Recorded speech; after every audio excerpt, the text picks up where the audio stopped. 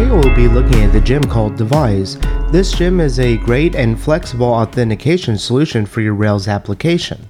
I really like Devise because it is highly configurable. It's also widely used, constantly updated, and it has many built-in options.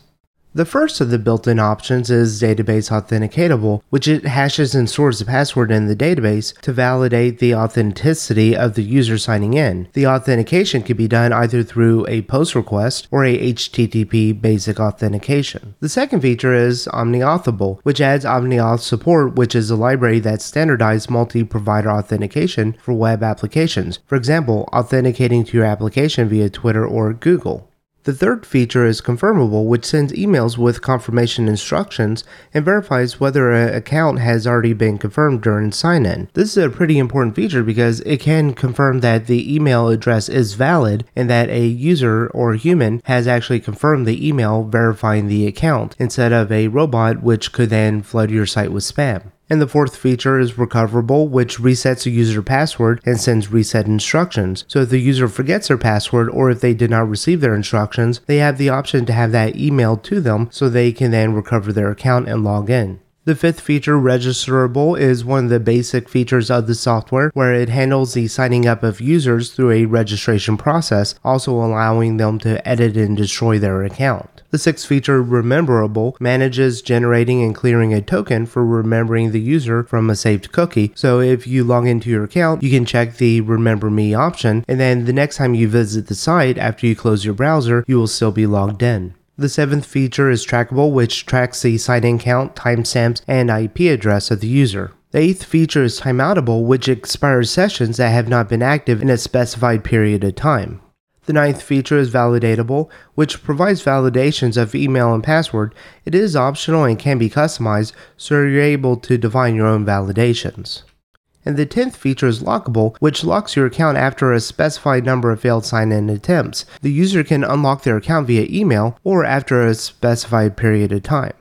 So to get started, we'll add the Devise gem to our gem file. Be sure to run bundle and restart your Rails application.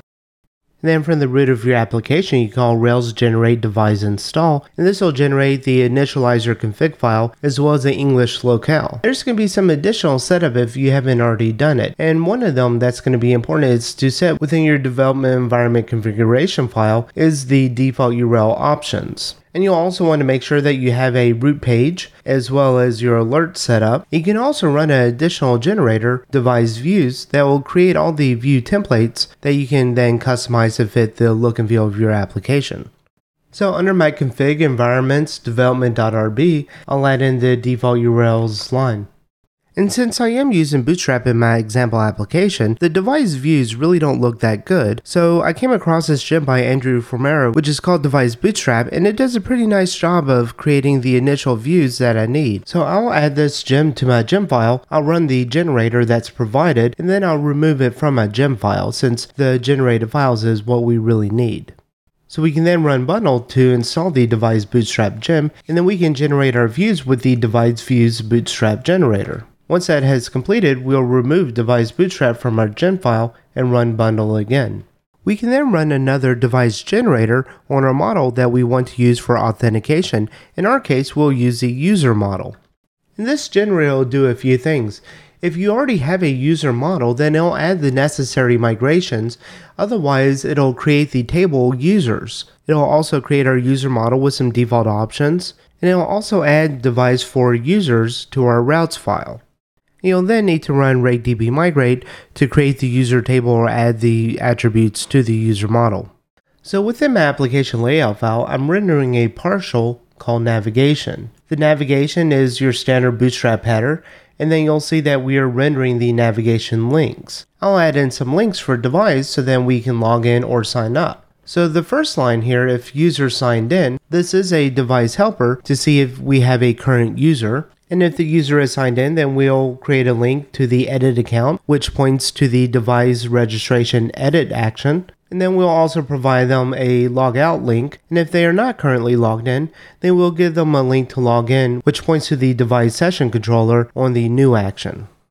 So looking at our application, we now have a login button because I'm not currently signed in. And then we can enter our email address and our password, and we also have the Remember Me option. Since we don't have an account, we can go ahead and sign up for one. And once we sign up for our account, it automatically logs us in, and now we have the option to edit the account, or we can also log out. So now I want to protect our application for certain actions.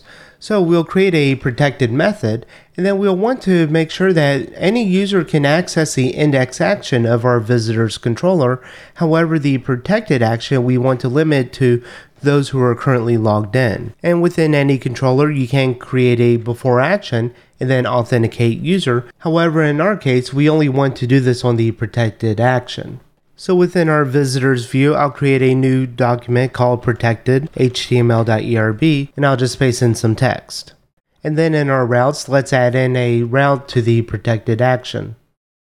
And then for demonstration purposes, in our navigation links, I'll add in a link to the protected path.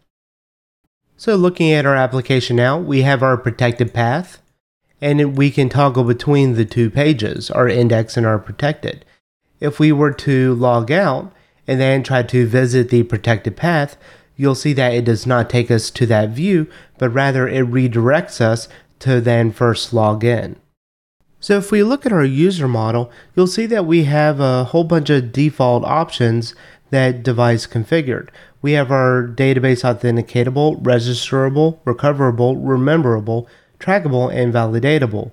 You can also add in the other options: lockable, confirmable, timeoutable, and omniauthable. However, if you do not need all of these options, for example, if you do not want the rememberable option and trackable, then you can remove these.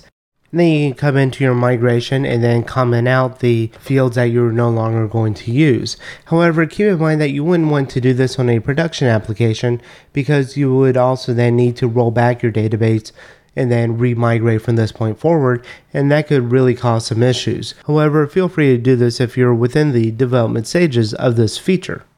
So within Devise, we do have access to a helper called current user if the user is signed in, and then we can pass in something like email so we can see the user's email.